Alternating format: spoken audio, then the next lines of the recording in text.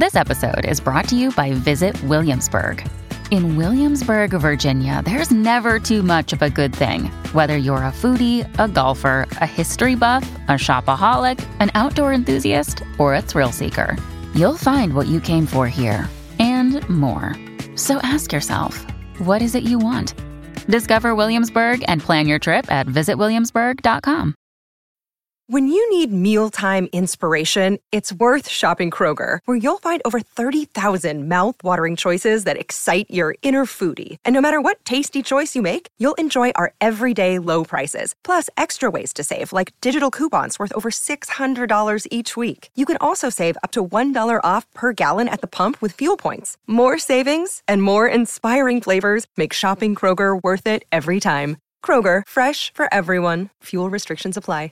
Hello, everybody. This is Marshall Poe. I'm the editor of the New Books Network. NBN listeners like to read books and buy them. So we thought we'd tell you that right now, our friends at Princeton University Press are having a remarkable site-wide sale. You can get 50% off books, including ebooks and audiobooks, with the code 50, F-I-F-T-Y, at checkout until May 31. You can save some real money on Princeton University Press books. I encourage you to go there and check it out. Welcome to the New Books Network. Welcome to the New Books Network. I'm your host, Roberto Mazza, and today, my guest is Chris Kempshall. Chris is the author of The History and Politics of Star Wars, published by Routledge in 2023. This book provides the first detailed and comprehensive examination of essentially all of the materials making up the Star Wars franchise, from its creation up to the contemporary, going through the sale of the George Lucas film to Disney in 2012. Drawing on a variety of sources including films, published interviews with directors and actors, novels, comics, and even computer games, this book is an exploration into the historical and contemporary events that had been repurposed within Star Wars. The book focuses on key themes such as fascism and the Galactic Empire, the failures of democracy, the portrayal of warfare, the morality of the Jedi, and the representation of sex, gender, and race. So, through these themes, the study highlights the impacts of the fall of the Soviet Union, the war on terror, and the failure of the United Nations upon the galaxy far, far away. But before we delve into all of this, Chris, welcome. Thank you very much for having me. Been looking forward to this. Now, let's start with your background, but I think more importantly for the listeners, with the origins of this book and the idea to link Star Wars to its historical context. So, my background up until starting from my PhD, I'm a kind of a historian by trade and nominally really a First World War historian. But I did a lot of media studies. My degree was in media studies and the like. And my PhD thesis was in relations between British and French soldiers during the First World War. So, quite a long way away from anything Star Wars related. But once I'd finished that, I started kind of taking the opportunity to kind of spread my slightly geeky wings. So for a while, and it's kind of still a research sideline for me, I did some stuff on the portrayal of the First World War in computer games as a kind of a modern media interaction with kind of real world history. And I did a book about that, and I did a couple of articles about that. But one of the articles did really, really well because it got picked up by a YouTube channel called The Great War, who some of the listeners may have heard of, who kind of did, throughout the First World War centenary, kind of went through the war in real time. And they shared it with their hundreds of thousands of followers, and the metrics for it went through the roof. And it set off little kind of like happy sirens at Taylor and Francis, which is owned by Routledge. And their kind of commissioning editor got in contact with me and said, this is done really well. We should chat about other stuff that you might want to do. And had that conversation. It was like, I would quite like to do a book about Star Wars and how Star Wars kind of uses... Well, what I actually originally pitched was like a military history of the Star Wars universe. But then the more I thought about it, I thought that's probably not going to work. It's going to be super difficult. Also, far more likely to get sued by Disney Lucasfilm than other ideas. So then that turned into how does Star Wars kind of repurpose real world events, whether it's as far back as the Romans or as kind of recent as whatever's going on in the world today. I just want to alert everybody that I'm a fan of Star Trek. I'm a Trekkie. That's great. But I do deeply appreciate Star Wars, and that's the reason why I really and thoroughly enjoyed reading your book. Oh, that's Because really I kind. think there was also interesting parallels between the two completely different universe, but sometimes some of the stories and themes are coming together through different routes. But definitely, there's something out there that links the two franchises. Yeah, I mean, I don't know enough about Star Trek, but I would 100% read the history and politics of Star Trek. I will eat that up because I've watched a lot of Star Trek, but I'm not as kind of immersed in it as I am with Star Wars. But there's loads of crossovers and relevances between the two. So we're definitely going to talk about warp speed and stuff like that. We leave it to the experts of this kind of tricks and science. But I want to ask you something about the object of the book, Star Wars. Now, this is a very large universe. Yeah. Can you tell us something about Star Wars and also the question of the expanded universe, which is central to your book? Yeah, it is absolutely central to my book. So, I mean, I imagine for a lot of people, including the listeners, when people think of Star Wars, they think of the films. It makes absolute perfect sense because that's where Star Wars, is kind of envisaged. It's the most outreaching part of the franchise, and it's the entry point for a lot of people. So you get, certainly under George Lucas, you get the original trilogy, A New Hope, Empire Strikes Back, Return of the Jedi. Then you get the prequel films of Phantom Menace, Attack of the Clones, and Revenge of the Sith. And obviously now we've had the sequel films and other bits and pieces as well. So that's kind of like, a big important part of the Star Wars universe. But the way that Star Wars has worked, certainly since kind of the 1980s and definitely all the way through the 1990s to the present day, is films aren't actually the sole domain of Star Wars. And to an extent, they're not even the most kind of numerous aspect of it, because there are hundreds of books and novels about Star Wars. There are loads of computer games about Star Wars. There are loads of graphic novels and comics about Star Wars.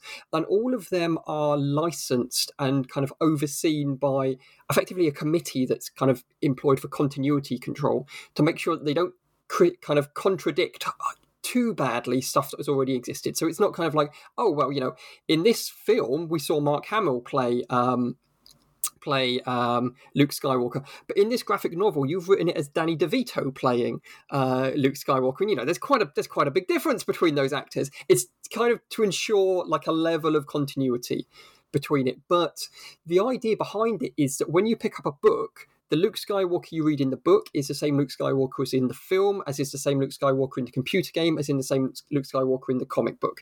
And it's supposed to be an overarching kind of narrative, cohesive thing, which means that you can take it all as a whole. Loads of Star Wars studies have started and ended with the films, which makes perfect sense again, because, you don't have to, you just have to put a film on the TV and watch it. You don't have to go away and read 500 novels to be able to make a critique of it. But it does mean that everything about Star Wars, or which has a Star Wars label on it, should be considered as part of a wider whole. And that's what I'm trying to do with the book.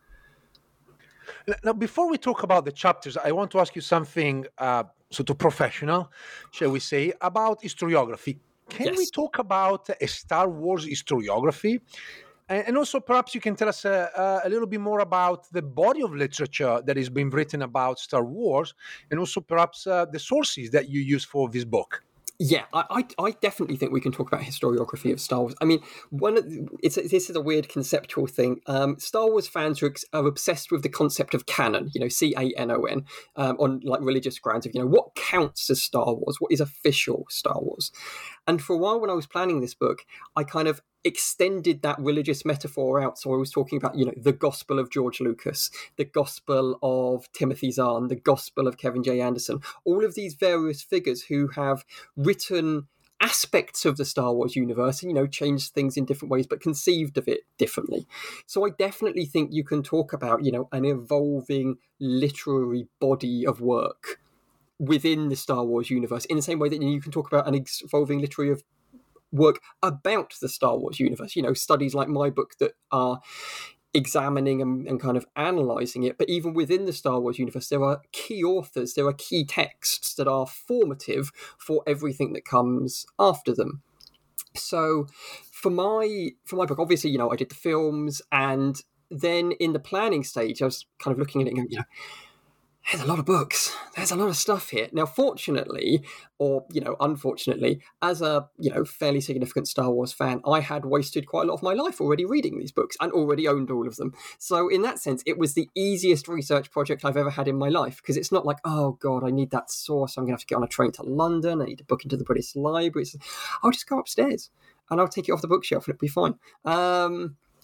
So my thought process was actually the expanded universe, the novels, the games, the comics are so heavily under-researched as to, that's one of the kind of now the key objectives of this book, to create a cohesive understanding of the expanded universe in regards to, the way that it interprets history, but also almost as like a blueprint for whoever wants to come and do something with the expanded universe later. Because I don't know how realistic it is to ask a researcher to go, okay, you want to do something new about Star Wars, you need to go away and spend 10 years reading Star Wars novels. It's not a reasonable thing to ask someone. It just isn't going to happen. But if you can provide, like, okay, here is an oversight of the key plot points of the novels, of the games, of the comic books, which means if you only want to look at a bit of them, this is probably the bit that you want to look at. And that's kind of like an underlying hope for the book, that it can act as something that kind of rationalizes the expanded universe for whoever wants to use it next. Now, I want to move to chapter 1 and talk about into what in inverted commas we may say the bad guys, because that's what you're really talking about in chapter 1 is the Galactic Empire. Now, the Empire feels very much a fascist-like regime, right? Yeah. And I was wondering, what did George Lucas mean to criticize using this metaphor? How did early ideas actually evolve over time about the empire? Because obviously this is not a static concept. It changes throughout the decades, and every movie and story represent its own historical context. Yeah, 100%. So, George Lucas also envisions the Galactic Empire as a fascist organization. George Lucas has a slightly odd concept of fascism, though. He has he envisages fascism as something that, a fascist is something that you are rather than something that you do. So if you're a bad guy, you become automatically a fascist because fascists are bad guys, and you're a bad guy, so you're a fascist. Rather than actually, to be a fascist, there's an ideology behind that. There are certain actions, there are certain things that you will do or that you will believe. And those don't entirely come out in those original trilogy. But George Lucas specifically envisions the Galactic Empire as a vision of a fallen United States that is degraded and compromised by its involvement in the Vietnam War. So the original Star Wars, A New Hope, is an anti-American Vietnam film and is conceived as such from the earliest possible drafts. In the earliest drafts that George Lucas is writing, he name checks the United States specifically in regards to the kind of concepts that he's trying to do and the ideas that he's trying to get across, which he's borrowing from his work on the film Apocalypse Now, which is stuck in development hell at this point. Now, what that means with offshoots is that, firstly, the audience don't get that. The audience view it as, partly a Buck Rogers sci-fi space pew-pew film, but also they don't get the anti-American aspect particularly. They, understandably, they go, okay, you're talking about fascists and bad guys, you're talking about Nazi Germany, or if you're talking about bad guys who are authoritarian, you're talking about the Soviet Union. And those aren't actually really the targets that George Lucas is aiming at. As the trilogy expands and kind of goes forward, he never really kind of properly gets into the fascist ideology of the Empire. It's not like, halfway through an Empire Strikes Back, it stops to have a discussion of the political manifesto of Darth Vader and his merry men. But George Lucas has pretty clear ideas of who he wants certain people to represent. And the kind of the key interesting one is obviously the Emperor. Now, the Emperor only appears in Return of the Jedi. We know nothing about him. He's mentioned once in A New Hope. He appears in hologram in Empire Strikes Back, but he's just kind of like old, scary. Oh, the son of Skywalker has arrived. We should probably do something about that. Off you go, Darth. That kind of level of there's no exposition, there's no backstory behind him, and we don't really learn anything about him in Return of the Jedi either. But in George Lucas's mind, he is Richard Nixon. Specifically Richard Nixon. And, when production is working on Return of the Jedi, George Lucas goes, yes, the Emperor. Let me tell you about the Emperor. Once upon a time, he was a politician named Richard Nixon. And he views kind of Nixon as like the ultimate figurehead of a democracy about to collapse, as a figure who's going to suspend democracy, cling to power, entirely immoral. I don't necessarily know how well that ties up. I mean, we could say loads about Richard Nixon. I reckon if he could shoot lightning from his hands, he would have stayed in power for a lot longer. But that's George Lucas's kind of interpretation of history, which then leaves Darth Vader dangling in a very weird space, because everybody looks at Darth Vader and goes, oh, you're the bad guy, you're the big evil, the most evil man in the galaxy. But Darth Vader works for the Emperor. He's the hired help. And loads of kind of people in the production staff and even the cast of Star Wars, refer to him as if he was Adolf Hitler. As a kind of, he's a key Nazi figure. But again, Darth Vader doesn't have any of Hitler's ideology. He certainly doesn't have Hitler's charisma or ability to, motivate people or tell a speech or anything like that. Darth Vader exists as a bad guy who has power. So then the kind of the automatic leap to bad guy who has power, who is evil. Oh, it's Adolf Hitler. But then that starts to break down when the Emperor arrives, because it's not like Adolf Hitler was working for someone, being evil on the side while his boss was off doing other things. Palpatine should be Adolf Hitler, but Palpatine is Richard Nixon, and Darth Vader is somewhere in between.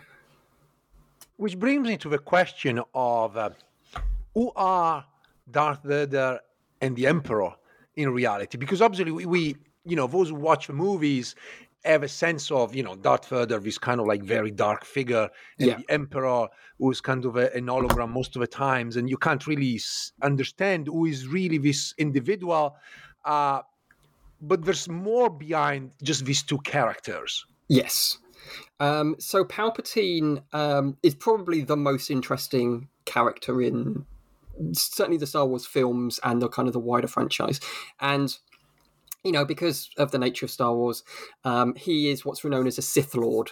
So he's an evil Force user. And he starts off as a simple, mild-mannered politician who rises to power through basically manipulation of events and kind of manufactured crises to basically become Supreme Chancellor of the Galaxy with unlimited elements of power, stays in office long after his kind of democratic terms have expired because there's a war on and you can't change the leader during a war. He's basically, in that sense, becomes a placeholder for Hitler in given kind of like the Reichstag fire in 1933.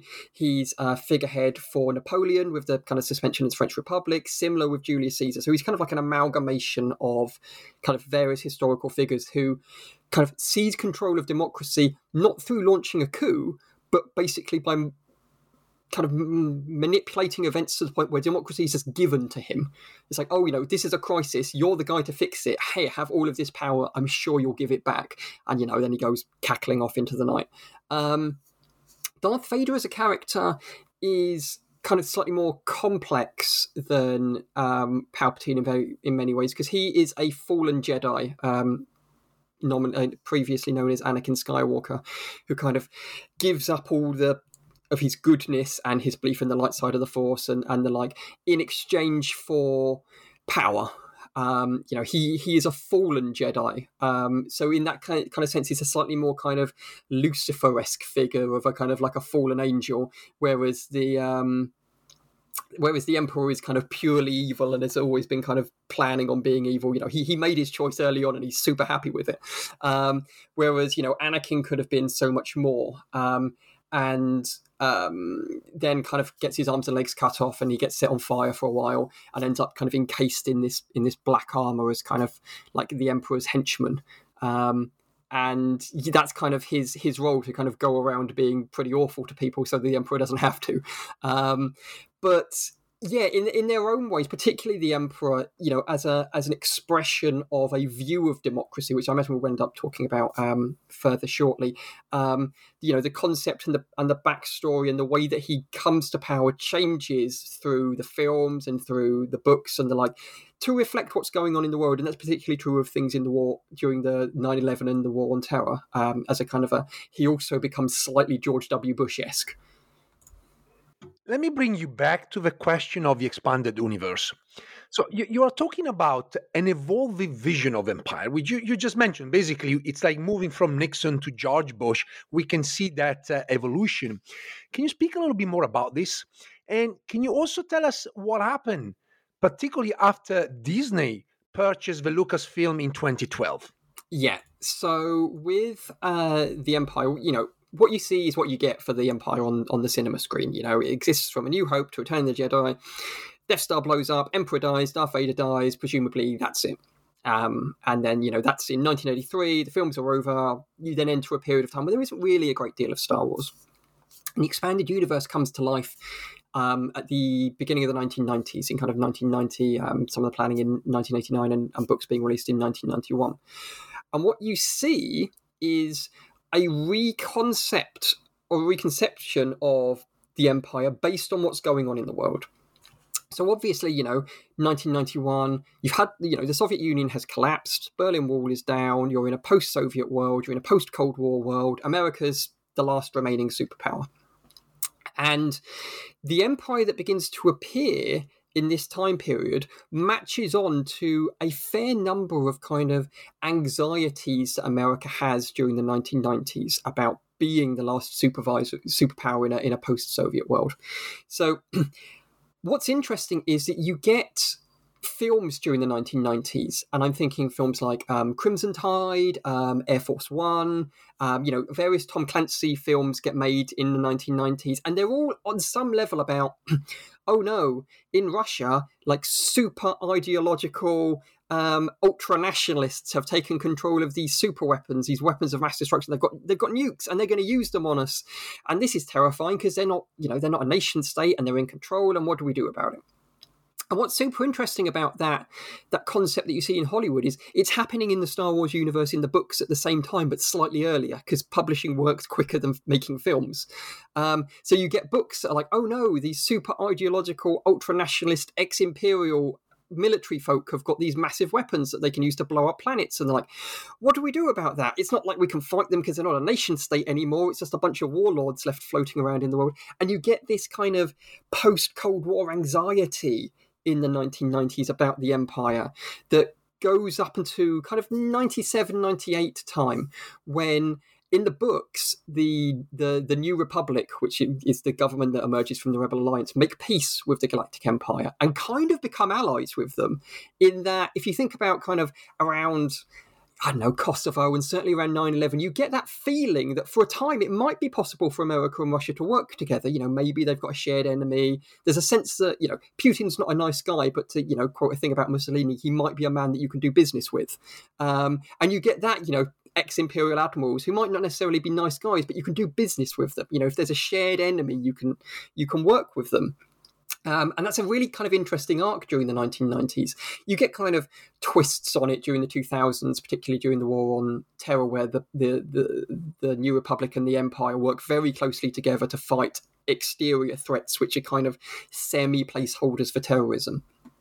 But once Disney buys Lucasfilm, what you get is all of the expanded universe stuff is basically decanonized because it's cluttered. There's no space for Disney to make any of their own material. You can't kind of go, okay, fantastic, we're going to release a new Star Wars trilogy of films. It's going to be brilliant. And we found this single weekend in amongst 500 book plots where there's nothing been said and nobody's doing anything. So we'll set our films in that 24-hour period and everybody will love it. It's you can't do it. It's too cluttered. There's too much baggage. So they reimagine the whole galaxy after Return of the Jedi.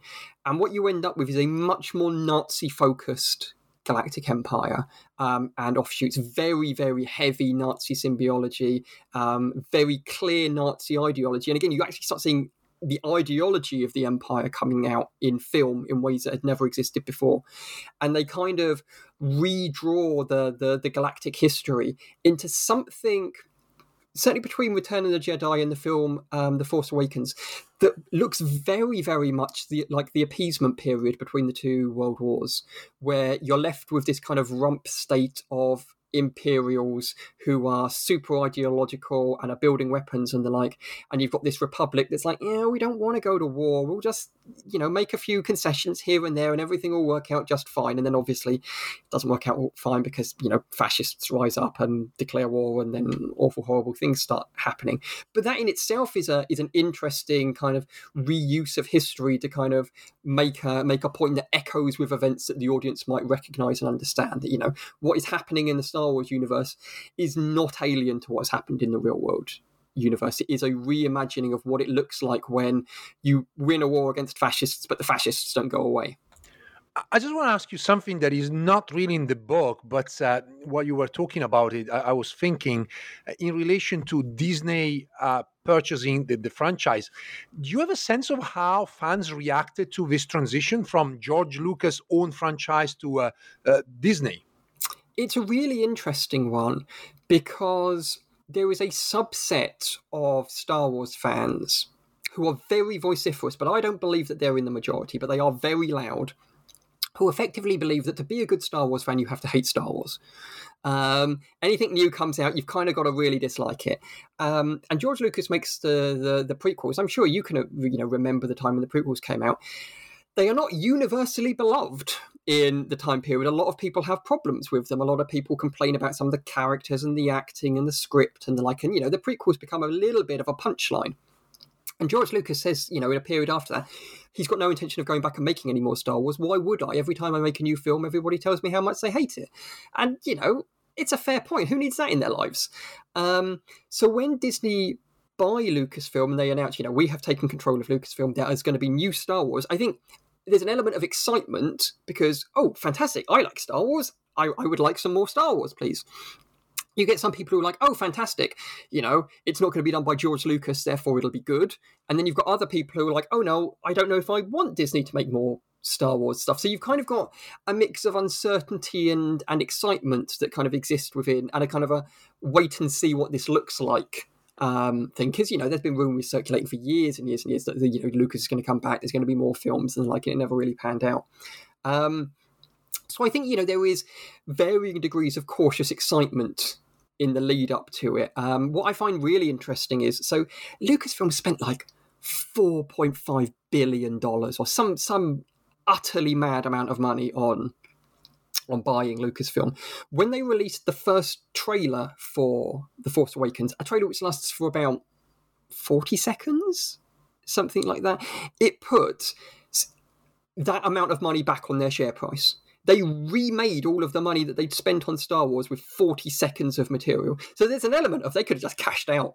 That's gone, that made our money back and some more. So actually, it was just a big trick. We're not going to make any more Star Wars, but we're very delighted to be richer than we were beforehand.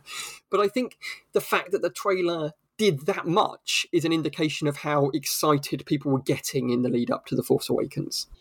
Let me take you to the next chapter of the book. And this is the chapter where you're essentially talking about the good guys. So opposite to the Empire, you have the Republic, which we may call the representation of democracy, right? And you mentioned, this democracy is essentially under threat, whether from Nixon first and then later by others. So the Republic or democracy is threatened by external enemies, right? And also by internal critics. So the Republic is barely mentioned in the original trilogy of films. Again, similar to the Emperor, it just doesn't exist. It's a thing that used to exist and is gone now. You get a lot more of it in the prequel films. But there is one consistent vision of the Republic and democracy that exists all across George Lucas's film work and all the way through the expanded universe novels and books and comics and all of that stuff. And effectively, it is that democracy is rubbish and doesn't work. it's a super cynical view of it, that it is always ripe for collapse. It is always ripe for takeover by fascists. The politicians are corrupt or bureaucratic or trapped in a system that doesn't actually allow them to act. You never see who the voters are, or if there are actually elections. It's super unclear if anyone's getting elected in a Star Wars universe. You know, it's not like there's like prolonged manifestos and political campaigns and then clear voting days and there is no real easy way to find out how any of these people have ended up in these positions. So you end up with this super weird vision of democracy of, you know, democracy is precious, it's pure, we must protect it at all costs, but good God, it's rubbish. And actually, you know, it's only ever 15 minutes away from being overthrown by, you know, some lunatic fascist and his pals. Which is a really difficult juxtaposition of concepts. You know, how can something be so good and be so rubbish at the same time? I mean, you know, we're recording this in January 2023. I think there's probably good cause over the last few years for all of us to look at democracy and go, God, this could be better. You know, this could be working a little bit better for everybody. But even with that kind of, ugh, God, this, you know, rise of authoritarianism, rise of fascism in our own lives, and the like, is still not as cynical a view of fascism and democracy as George Lucas is conjuring up in the 1970s and the 1980s, and a bunch of authors are conjuring up in the 1990s. So, yeah, it's like it's an ongoing effective trope that democracy doesn't work in Star Wars, and it never does. And there's no easy, clear way of making it work. But it is apparently the most important thing, and yet, you know, fragile as a bubble. I want to ask you something about democracy in terms of like how did Lucas saw democracy and how the concept of democracy changed for Lucas throughout time. And I'm also curious about the representation of democracy throughout the series and its changes. And again, I want to link to what you just said earlier about the Empire. You talked about that after the Disney takeover, the Empire was essentially, underwent a process of Nazification, shall we say. So what happened to the Republic? How did the Republic change, and the concept of democracy underlining the Republic under Disney? So the kind of the foundational belief that George Lucas has about democracy is that democracies fall not through violence, but through kind of passive giving away. Democracies are presented to dictators. Dictators do not seize power. And he draws on, Napoleon and the French Republic, Julius Caesar, Adolf Hitler, and the like, and that democracies are vulnerable to being captured and manipulated by outside events. So again, Hitler and the Reichstag fire, George W. Bush and the War on Terror, and 9/11 to kind of bring in things like the Department of Homeland Security and, the invasion of Iraq and the like to kind of twist things. That belief from him stays pretty solid. It's a fairly kind of consistent one, which, you can say a lot about George Lucas. He isn't always consistent about what George Lucas is thinking. George Lucas may not be the best source of information on what George Lucas believes about anything. But that kind of belief then feeds into the way that the expanded universe works. So again, you see it being reproduced as kind of an outside crisis happens. The Republic struggles to deal with it. Key protagonist actors have to go off and do the stuff because the government isn't capable of doing it. Now, some of that's probably a narrative necessity. No one's buying a science fiction book of, oh no, an existential crisis has appeared on the horizon, but don't worry, the government's put a committee in place, they've costed it, they've decided on what their best course of action is, they've put it to a vote, and now it's fine. Because, God, that's boring as hell. There's no excitement in that at all. But what you get with post-Disney is, again, a reframing of the Republic to an extent so it looks a little bit like Britain, France and America to an extent after the First World War. It's that we fought a war, we're super tired, we are super lax at maintaining the status quo that we have now created with a defeated enemy, and we're just going to try and coast through this and appease where necessary. And so again, that you get that reimagining of the Galactic Empire along Nazi lines, and you get the reimagining of the Republic along kind of 1920s, 1930s lines as a government that is unwilling to impose the rules that it had already decided upon, in regards to rearmament and the like. It becomes a cautionary tale in its own way. Let me move to chapter 3, which is about warfare. Yes. And warfare, obviously, is central to the movies. I mean, that's part of the action, right? It's 50% of the title. Yeah. So I want to ask you something about the nature of warfare in Star Wars, and particularly how did George Lucas understand and represent it? And also, you introduced the question of asymmetric warfare, which is very important. I'm thinking about a number of contemporary conflicts which are defined as asymmetric. And so I was wondering if you can also put that into perspective. Yeah. So George Lucas's kind of starting point in concepts of war is the Vietnam War. And he views it very much as a fight between good and evil, with the Viet Cong being good and the United States of America being evil, effectively. And again, it's an asymmetric conflict. The United States has all of this military technology. It's got all of this kind of weaponry and money and military infrastructure. And the Viet Cong do not. But the lesson that he takes from it is that a kind of an ideologically motivated insurgency can and will beat a technologically superior enemy because of morale and kind of the ideological purity of the cause, effectively. And he also kind of makes references to that same thing being true of the American Revolution, of an insurgency from the United States against the military superpower of Britain at the time. There are issues with this. Again, it's similar to the way that, of George Lucas conceives of fascism. He kind of conceives of the Rebel Alliance, who are, the Viet Cong placeholders of this, as being almost without ideology in their own way. It's not entirely clear what the Rebel Alliance are trying to do, except overthrow the Empire, and then apparently things will get better. And similarly to what we've kind of some of the points we've talked on earlier, if you could say anything about the Viet Cong, they're very clear about what it is that they want to do and what they want to replace the system of government with. It's not a ideologically neutral position that the Viet Cong are taking on the warfare against South Vietnam and the United States of America. They are very clear on their objectives.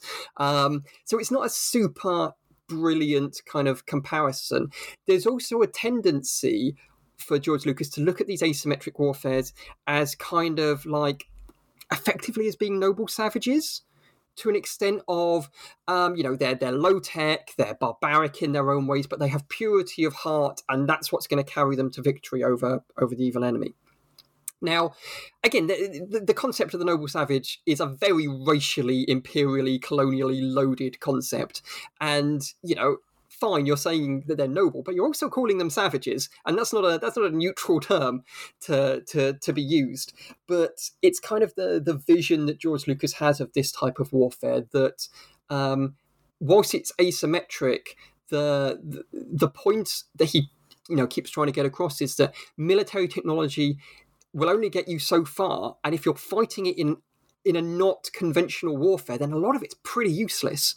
He designs the AT walkers that march around on Hoth in The Empire Strikes Back as a critique of the American military of, look at this stupidly over-engineered weapon that is so enormous and clearly technologically powerful, but so utterly limited in the environments in which you can use it and its military usefulness that it can be tripped up with a wire tied around its legs. It's a critique of the military-industrial complex, who are always looking to build the bigger, badder bomb. And that's kind of how he views it. And that kind of vision of the Empire as a super technologically advanced, but not particularly well suited to actually fighting the wars that it's fighting, carries on right throughout the expanded universe, to the point it effectively becomes a trope, that the idea that the Empire is always working on another super weapon, always another bigger, badder bomb. There's always going to be another enormous gun that can blow up 2 planets this time, or an entire solar system, or something. They're always working on the next evil scheme, but they don't work because they never work. That's kind of the point of, big bad bombs, is that they've always got this kind of critical flaw in them that the designers have overlooked. I have a question that just popped out of the blue, because obviously you're an expert on World War I. Yeah. myself too, but I obviously work on the Middle Eastern front. You're working on the Western front. What those military strategies suggested in the various movies actually work out, or do you think that they're just work of fiction and they don't really match any sort of a military training or understanding? So one of the weird parts about the book that we're talking about today is that it gave me an opportunity that I got contacted by a publisher working on a licensed Star Wars book by Lucasfilm. It was called Battles That Changed the Galaxy. It's basically a military history book about Star Wars battles. And they asked me if I wanted to help them write it. And it turns out I really, really did want to help them write it. And the thing you have to take about the Star Wars battles that you see on screen is that they are framed for cinematic purposes, obviously. You want to get all of the fighters on the screen at the same time, which is why, despite all sides having guns, they run at each other as quickly as is humanly possible, because then you can have them both on the screen shooting each other rather than cutting from one side of a battlefield to the other. There are elements within Star Wars battles that would stand up to kind of, a recognizable strategy. Dogfights make sense to an extent. I mean, if you ignore the issues with physics and explosions in space, fighters going after fighters, other fighters going after bombers and the like does make, you could see exactly the same thing happening in, say, the Battle of Britain, for example. You see the rebels in various films dig trenches as defensive positions. And the Empire, trying to march heavy weapons over the top of them. Again, I could recognise some of that from First World War, things involving tanks and digging trenches and the like. There's a fair amount of stuff in there that you just go, I don't know any logical military figure who would have decided this was a good idea.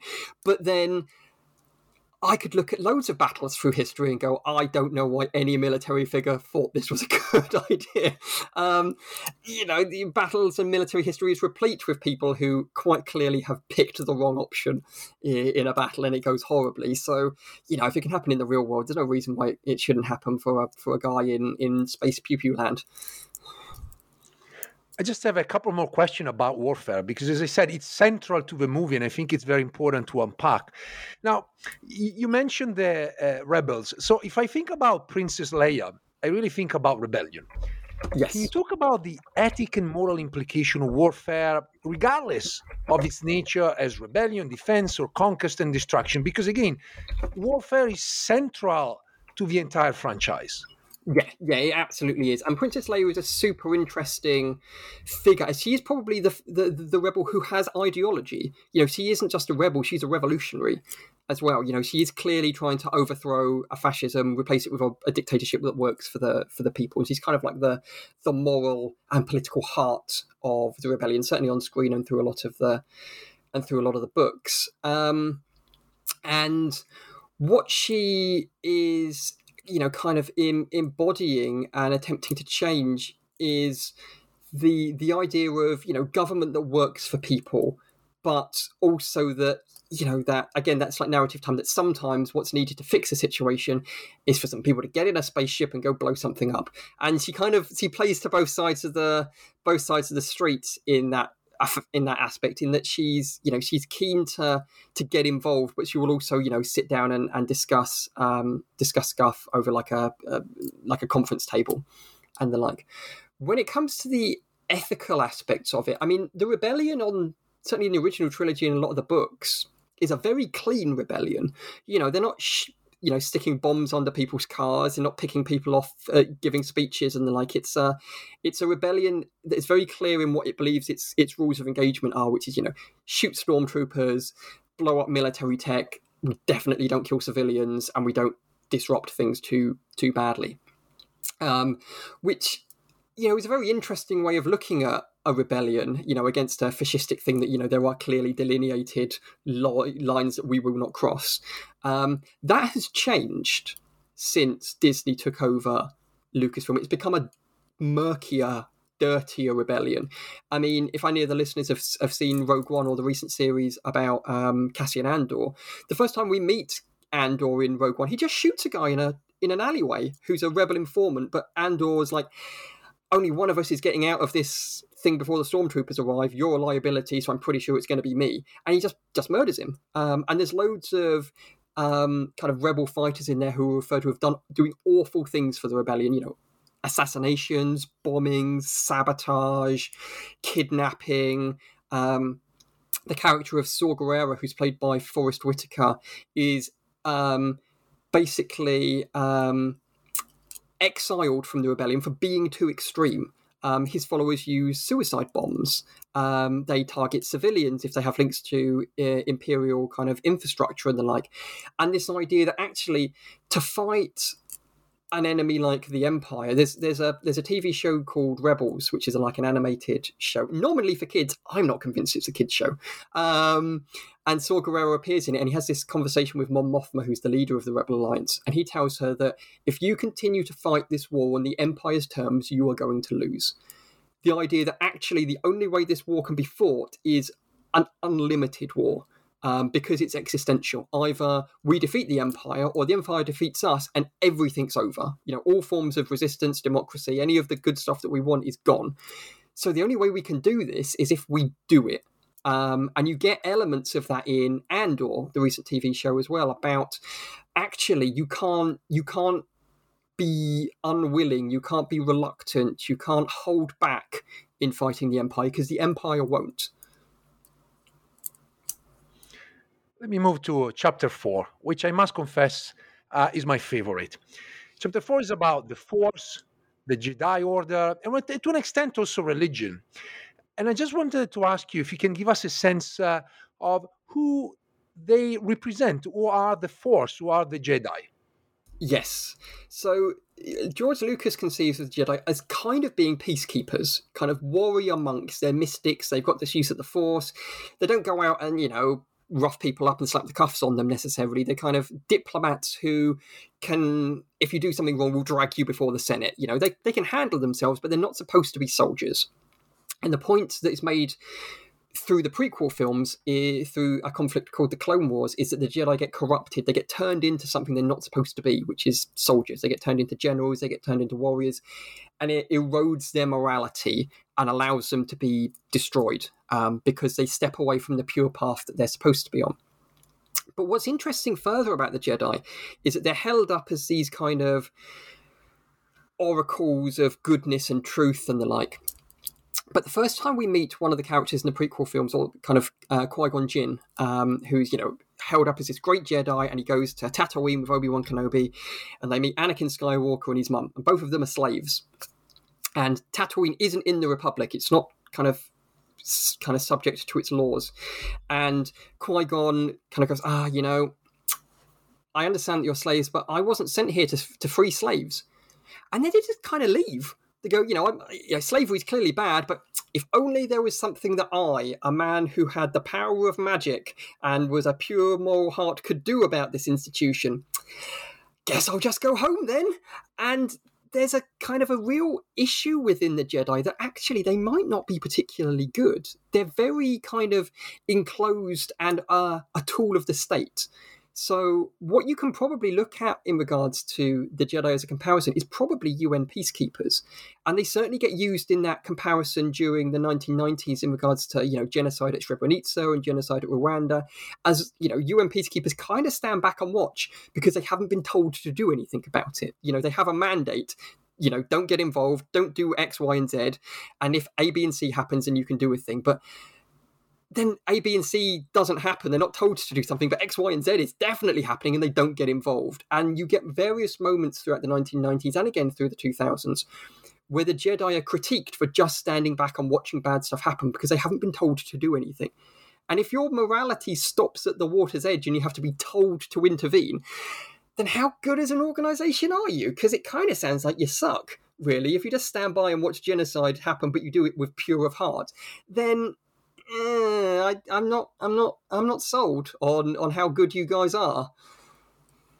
It feels like the Jedi are a very hypocritical order, if I may say so. And I was wondering if you can tell us something about the fact that the Jedi are obviously not perfect, hence the dark side of the Force. Yes. So yeah, the Jedi are definitely not perfect, and they do have flaws in them. And the dark side of the Force is conceived as something that is far more selfish. It is a route to power. Jedi use the Force for good.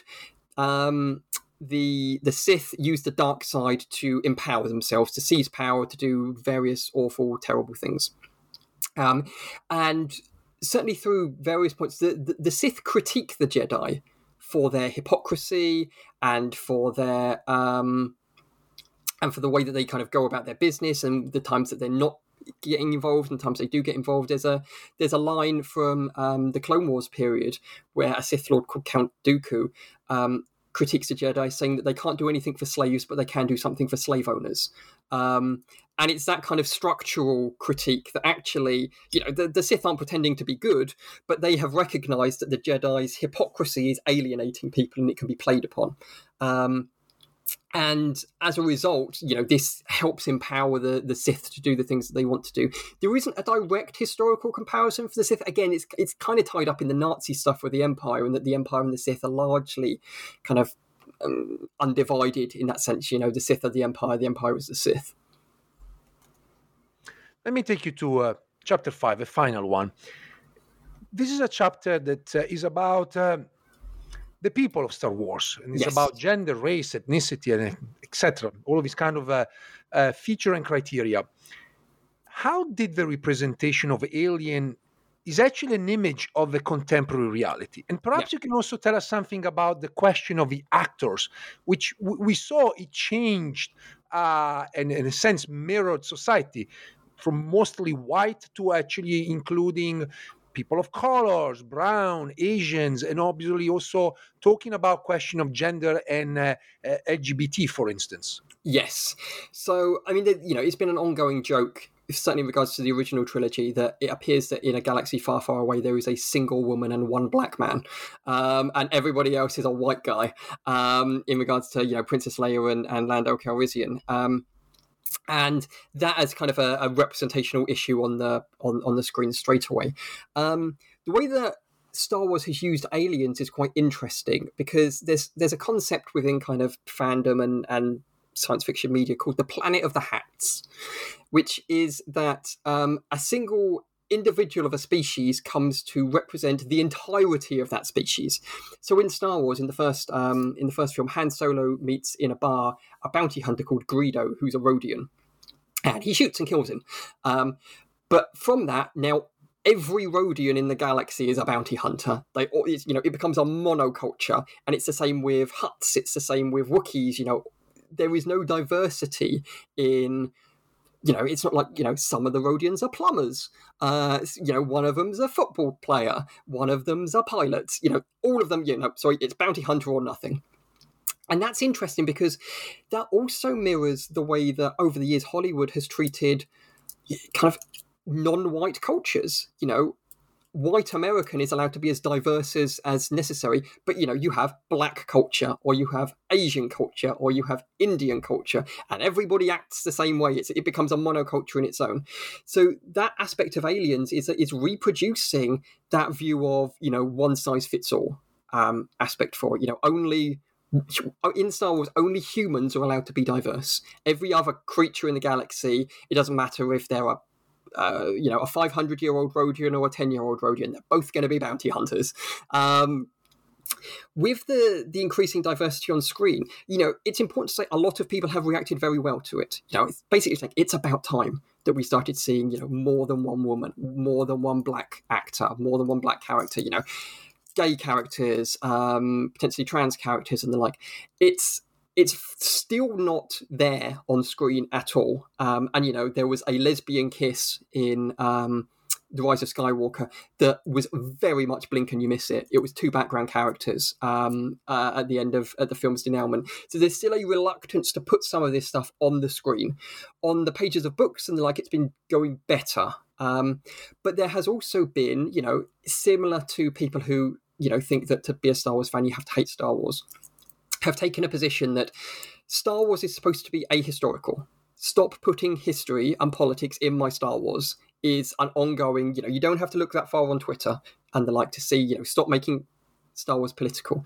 I mean, that sentence alone is ridiculous, because you need to have a conversation with George Lucas, because he's been super clear from day one that Star Wars is historical and political. But effectively what these people mean from it is stop doing things that do not center white heterosexual culture.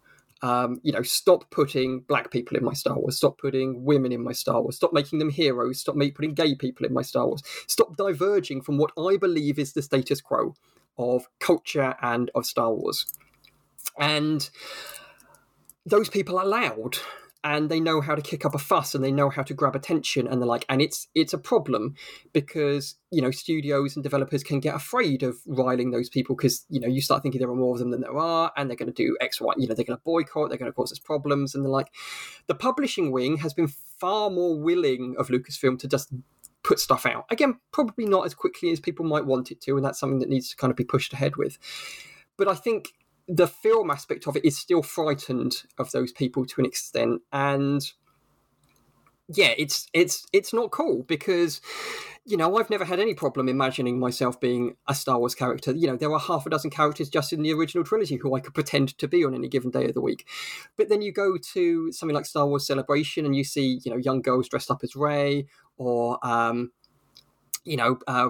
and women of color dressed up as their favorite characters and and think, why shouldn't they be able to be the Star Wars they want to see in the world? And if that upsets people who think that Star Wars is supposed to be completely ahistorical, well, there's various ways to dress it up, but you're just wrong. You're just wrong. Star Wars was never supposed to be apolitical or ahistorical, and by insisting that it is, you're wrong. And by trying to limit other people's reactions and interactions with it, you're unpleasant. And I don't see why we should have to listen to you. One last question, which is very much about the future. So Star Wars is an ongoing story, right? Where do you think it's directed? I think that Star Wars is going to keep gathering up from the real world because it always has. And there's a tendency to say, the war on terror is a thing of the past. The war on terror, as you know from the book, comes up over and over and over again from kind of post-2001 Star Wars, even up into the Disney stuff. It will continue to be a source of ongoing inspiration and material for Star Wars because the war on terror hasn't finished. It is still a thing that's going on in the world. I think the presidency of Donald Trump will continue to be adapted. The creators of Andor were fairly explicit in interviews saying, this is drawn up, drawing on stuff that happened under Trump in America. I wouldn't be surprised if the invasion of Ukraine by Russia becomes an ongoing source of material because it's something that can be transposed into a galaxy far, far away. So I think stuff like that will keep being a draw, keep providing an opportunity for Star Wars to comment about stuff that's going on in the real world. And, the old classics, Vietnam isn't going to go anywhere. That'll keep being a source of ongoing material because Star Wars is founded on the Vietnam War. And, there's always going to be more stuff that you can draw on from that. But yeah, that kind of immediate stuff, I think, will start to appear in Star Wars films and books and TV shows pretty quickly, I think. And from a galaxy not that far away, this was Chris Kempshall, author of The History and Politics of Star Wars, Death Stars and Democracy, published by Routledge in 2023. Chris, thank you so much.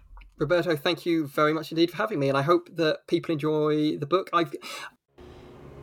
If you enjoyed this episode and you're curious about the book, you can find a 25% discount code available on the podcast note. You can redeem the discount just browsing the Routledge website and enter the code.